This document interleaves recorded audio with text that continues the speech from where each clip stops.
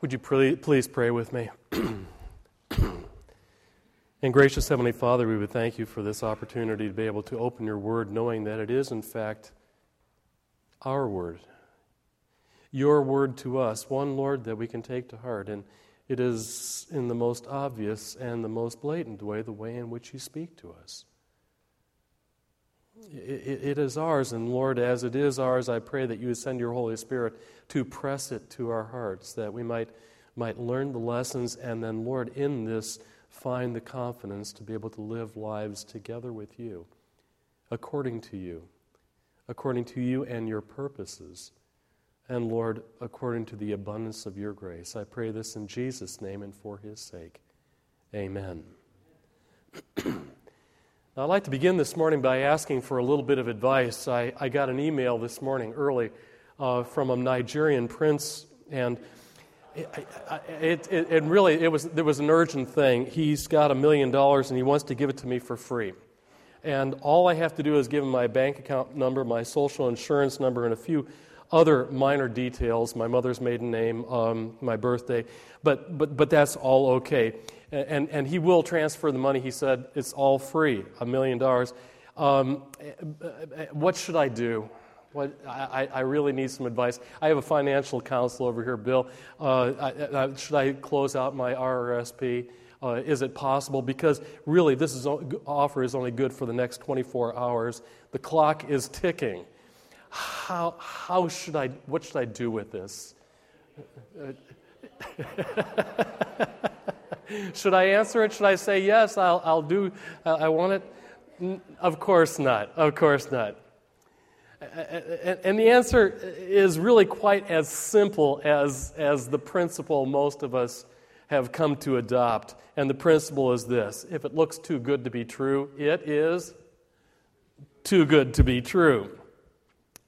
Offers like this used to come through the mail or by phone, but with the internet they're exploding with scams that know no national boundaries or borders, and the new scams are being spun out each and every day. And the result? Well, let's face it, over time, even the best of us get to be a little jaded. And as a result, well, let's face it, if we look at everything and assume that if it's too good, well, it probably is. It develops within us a streak of realism where we hide ourselves and we protect ourselves from disappointment. And maybe that's why Jesus, the one who knows our human heart so well, even better than we do, would follow up his teaching on prayer, the teaching that we began with as we jumped into the Gospel of Luke at chapter 11 with the Lord's Prayer. Maybe this is one of the reasons why Jesus would follow up on his teaching with prayer with a passage that we find this morning. I want you to turn, if you will, to Luke chapter 11. The disciples had finally gotten up the gumption to ask Jesus to teach them to pray. And it was obvious to them that his life of prayer really had something to do with his success, and they wanted in on the action. And so Jesus was more than happy to oblige them. And he told them, he said, when you pray, begin by saying, Father. And from that point, the prayer unfolded into a powerful outline of holiness and courage, conscience and character. But from the very beginning of that prayer, with the word Father, he did more than just let us in on a secret. He made us part of a relationship that he shared with God the Father.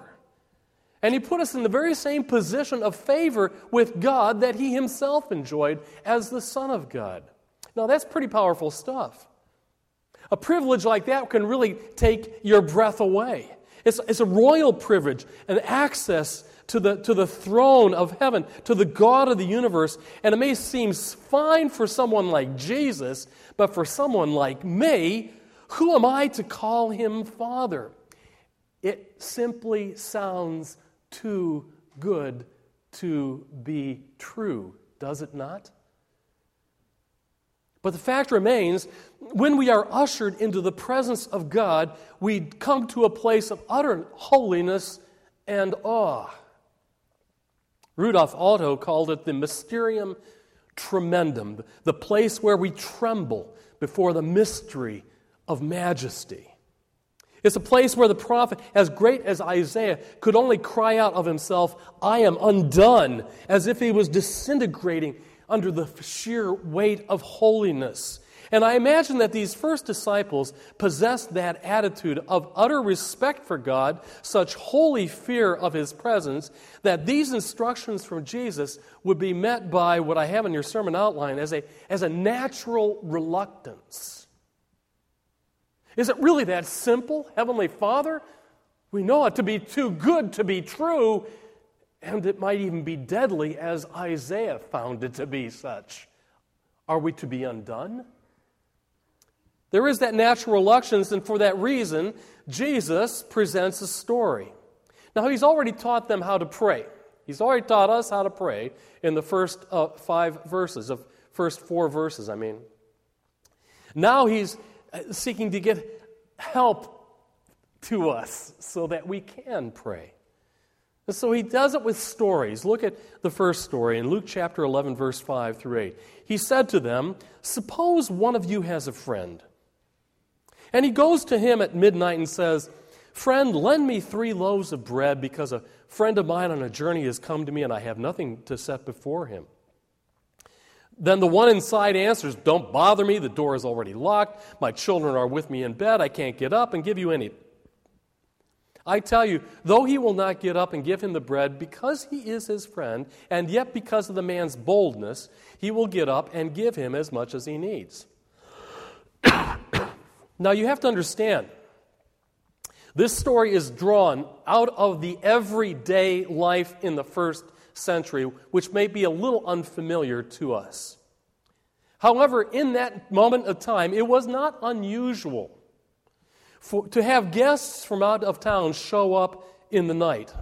In fact, people often chose to travel at night in order to avoid the heat of the day in this desert region. And hospitality often required on that arrival that needs be met, that personal needs would be met, that food and drink would be provided for the dry and dusty traveler, whatever. And even more than that, hospitality was required not by a single friend, but by a community. We get that idea whenever we say to our, any friend of yours is a friend of mine, that idea of a communal friendship that occurs. In other words, put that together, all of the pieces were in place for the first part of the story. A personal friend had arrived from a journey, hungry, it is late, and I suppose there would be a natural reluctance to bother anyone with a personal concern. So you can imagine the inner debate that the host has. He says, "Goodness, I don't have anything here for my friend. I'd hate to wake up my neighbor. I know I could if I wanted to, but it's late. I'll just go knock." And so he goes and he knocks. And he hears a sleepy voice call out, "Who is it?" And, "It's me, your neighbor." "Well, what is it?" "Can I borrow some bread? I've got company." "Are you nuts?" No. Look, I'm closed for the night. I'm off the clock, in bed, surrounded by my children. No. Oh, just another cultural note. In the small Palestinian homes of the day, entire families would, in fact, sleep together on a common mat, which would serve as a bed.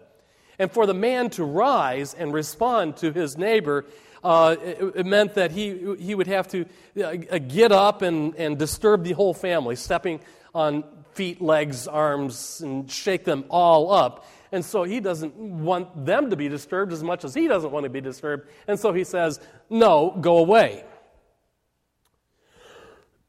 So now you have a need. What do? Would you apologize? "Sorry, I didn't mean to bother you.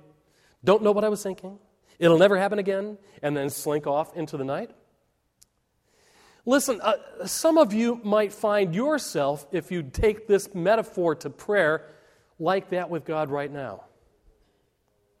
You may have become just bold enough to knock on His door.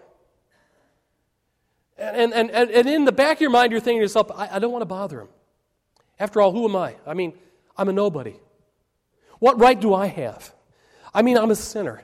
And I don't go to church that often. I missed last week. I haven't tithed like I know I probably should. So who am I? Who am I? And yet, I need to pray. And so I pray. And I pray a whispered prayer. And I, with that prayer, knock once on heaven's door. But my feet are already turned. And I'm already ready to slink off into the night. And if at first there's silence, well, then I'm going to shrug my shoulders and I'm going to give up. I don't want to wake him up. Not so with our friend here in Luke 11. Look at it again. He's already knocked. He's woken his neighbor. He's gotten his neighbor's attention. And he keeps on knocking. Almost as if in turning away, he stops and thinks, wait a minute. I've got a right to be here. We are a community. How many times has my friend said, if you ever need anything, anytime, just give me a call? He said that to me. Well, I'm going to make the call. 3 loaves, that's all I need. So come on, wake up. Look at verse 8. And the principle comes out bold and clear. Because of the man's boldness, the friend will get up and give him all he needs. Boldness, I love that phrase. Put it right next to the word prayer. Now, some of you may have it translated as persistence. The literal Greek word here really can be translated as shamelessness, being without shame. Now, that's not a permission to be rude, but it is a determination to exercise your rights. Boldness, persistence, shamelessness. I don't care how it looks, I will do it simply because I can. I am allowed. I have the right. And when Jesus taught us to pray, He began with the word Father, and with that word, He gave us a bold relationship and a complete right to make a shameless request of Him. You see, it's a supernatural relationship and a supernatural right. If there was a problem in this story with a friend who gets tired and has to get some sleep, it's that the connection misses the fact that with God, we have one who, as the Scriptures say, never slumbers and never sleeps. But, however, is surrounded by a household of heaven with angels prepared to respond to need. And we have a Father with whom prayer is never an inconvenience, and with whom prayer is always welcome. And so Jesus comes out of the story with words that will be familiar to many of you. Put them in context with the story that has just been told. And so I say to you, Jesus says, ask and it will be given to you. Seek and you will find. Knock and the door will be opened to you. For everyone who asks receives. And he who seeks finds. And to him who knocks, the door will be open. Now I'm sure you're probably familiar with a particular phrase which goes, patience is a virtue. Well, let me change that for you this morning. Patience might imply in your own mind a sense of passivity, inertia. And that's not what Jesus is teaching here. It's patience with action, which, if I can play with the words, would probably be best put, persistence is a virtue when it comes to prayer. Ask, seek, knock. Each one of those verbs, they don't stand alone, speaking about different categories of prayer. In fact, they are connected in forms of commands that build upon one another.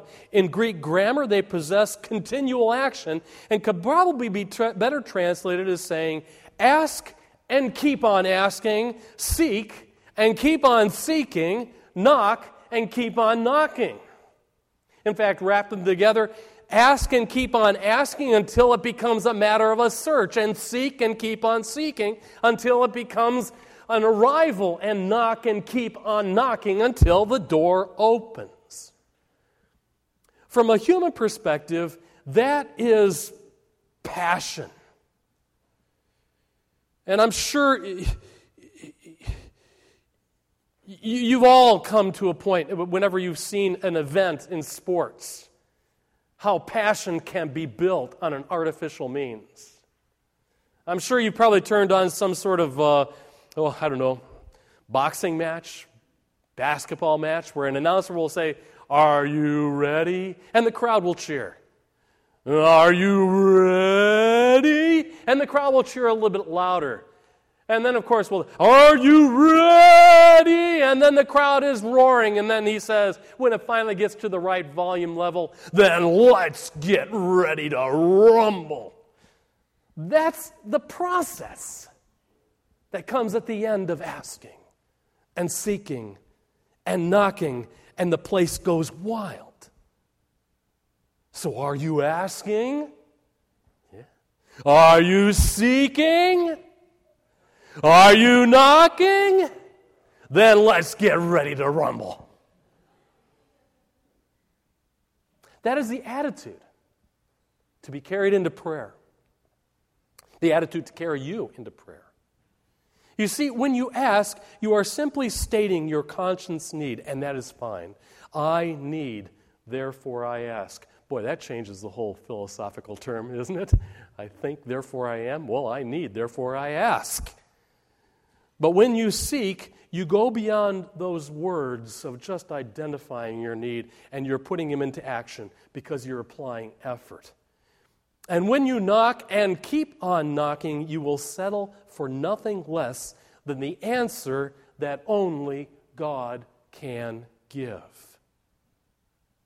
So lesson number 1, don't be too shy to pray.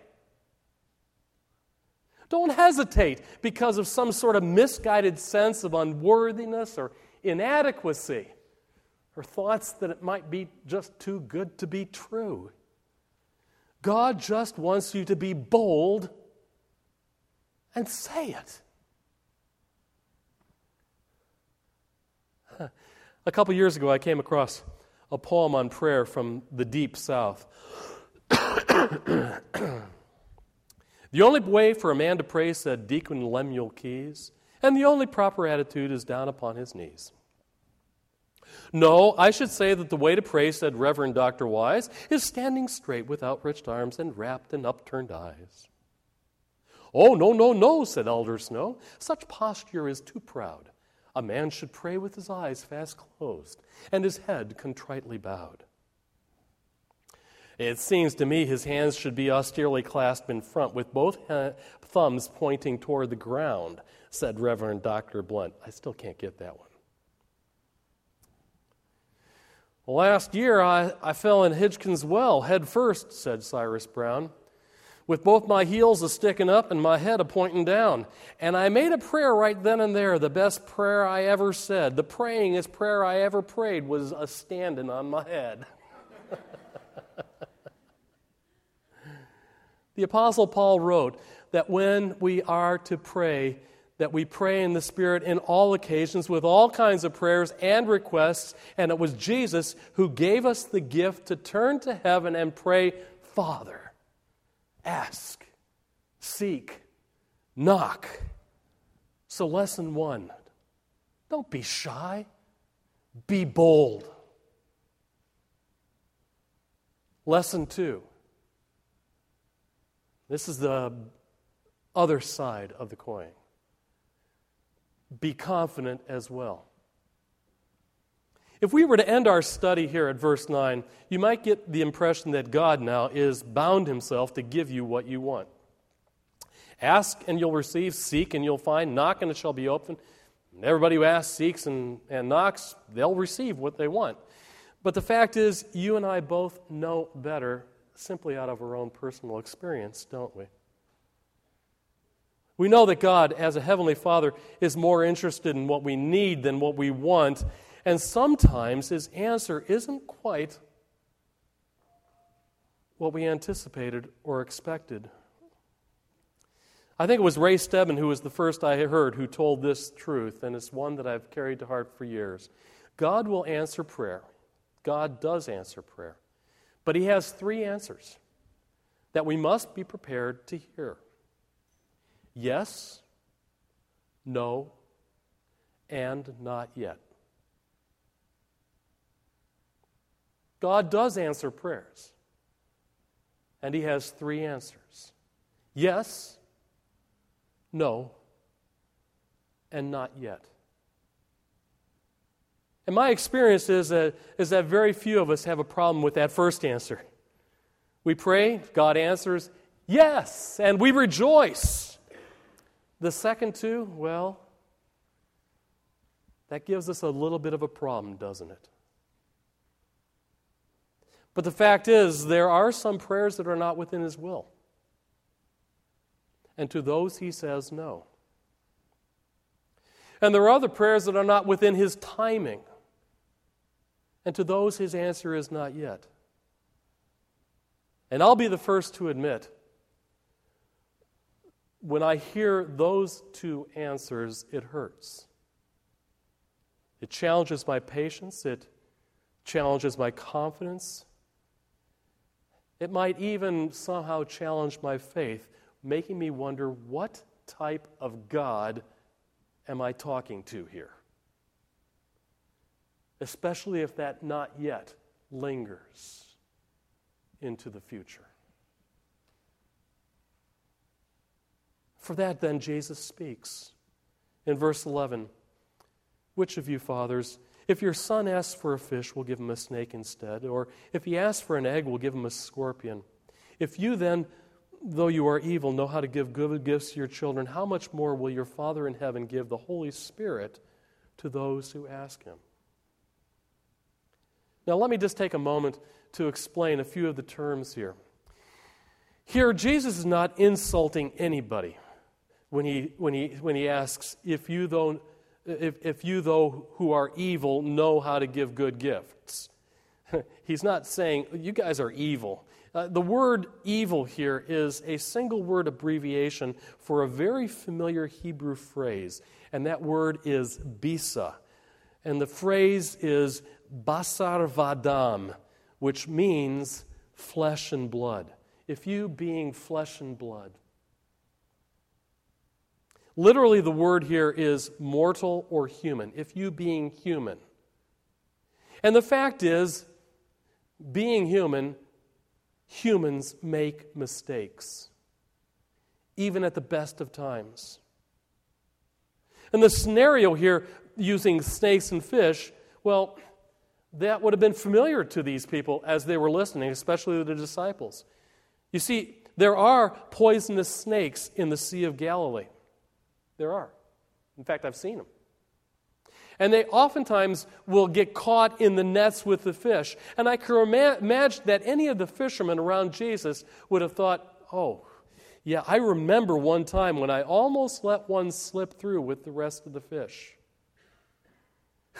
But then again, I'm only human. Or the scorpion and the egg. There is a white scorpion in the Middle East that curls itself up when it's threatened, and it does look like an egg when it is all curled. And how many farmers in that circle around Jesus of disciples would have cringed with the memory of a similar mistake, where they had been asked for an egg and they reached in their basket and had pulled out this curled up scorpion, and they thought, ooh, but I'm only human, flesh and blood. Not evil by any means, but certainly flawed. And Jesus said, when you pray, call God Father, but know this, you can trust Him because He is not a Father of flesh and blood. He is a God of heaven. And He will give of the Holy Spirit. Notice that. Will give of the Holy Spirit to those He asks. He may say no. But when He does that with the Holy Spirit and will bring comfort to your heart in the denial of the request. And he may say, not yet, but he does so by the Holy Spirit and will strengthen you with the Holy Spirit for the endurance to continue. And so things may not come the way we might like them at first, but in the end, it will prove to be the best. Why? Because it is answered by our Heavenly Father, who cares for us, who loves us, who knows you, and really does love you. A number of years ago, I came across a very simple poetic testimony by the old southern Texas preacher W.A. Criswell, where he confirmed this very experience of his life of prayer with the Heavenly Father. He said, I asked God for strength that I might achieve. I was made weak that I might learn to obey. I asked for health that I might do greater things, but was instead given infirmity that I might do better things. I asked for riches that I might be happy, but I was given poverty that I might be wise. I asked for power that I might have the praise of men, but I was given weakness that I might feel the need for God. I asked for all things that I might enjoy life, but I was given life that I might be able to enjoy all things. I received nothing I asked for, but all that I hoped for. My prayer was answered, and I have been most blessed. For having prayed in the name of the Heavenly Father. As I bring this message to a close, I want to end it with words of encouragement to you. There may be some here who are just new to the faith or may wonder sometimes, what place do I have before the throne of God? On the authority of God's Word, through Jesus Christ, you are a child of the Heavenly Father. So take heart, be bold, speak freely. Ask Him directly about the issues of your life and seek Him passionately for the answers to your life. And don't ever, ever, ever worry about knocking on His door. He's waiting to hear you. And then I am fully aware that there are some here for whom prayer has in fact become a trial. And like David, your prayer has now turned itself into very simple words. How long, O Lord? How long? How long? How long? I do not presume to know the answer to your questions, but I do know this. I do know the heart of your Heavenly Father and that He cares. He really does love you. He really does love you. And all I can say is on the authority of God's Word, Jesus Christ, the one who loves you and gave Himself for you, has you in His heart. Last week we came to the close of our message by praying a prayer. And it is our heritage, it is our inheritance, and it is our prayer. And I'm going to ask you to close in praying this together with me. You'll find it on the screen. You'll find it in your bulletin. Would you pray the prayer our Lord taught us to pray together with me? Our Father, who art in heaven, hallowed be thy name. Thy kingdom come, thy will be done on earth as it is in heaven. Give us this day our daily bread, and forgive us our debts, as we forgive our debtors. And lead us not into temptation, but deliver us from evil. For thine is the kingdom, and the power, and the glory, forever. Amen.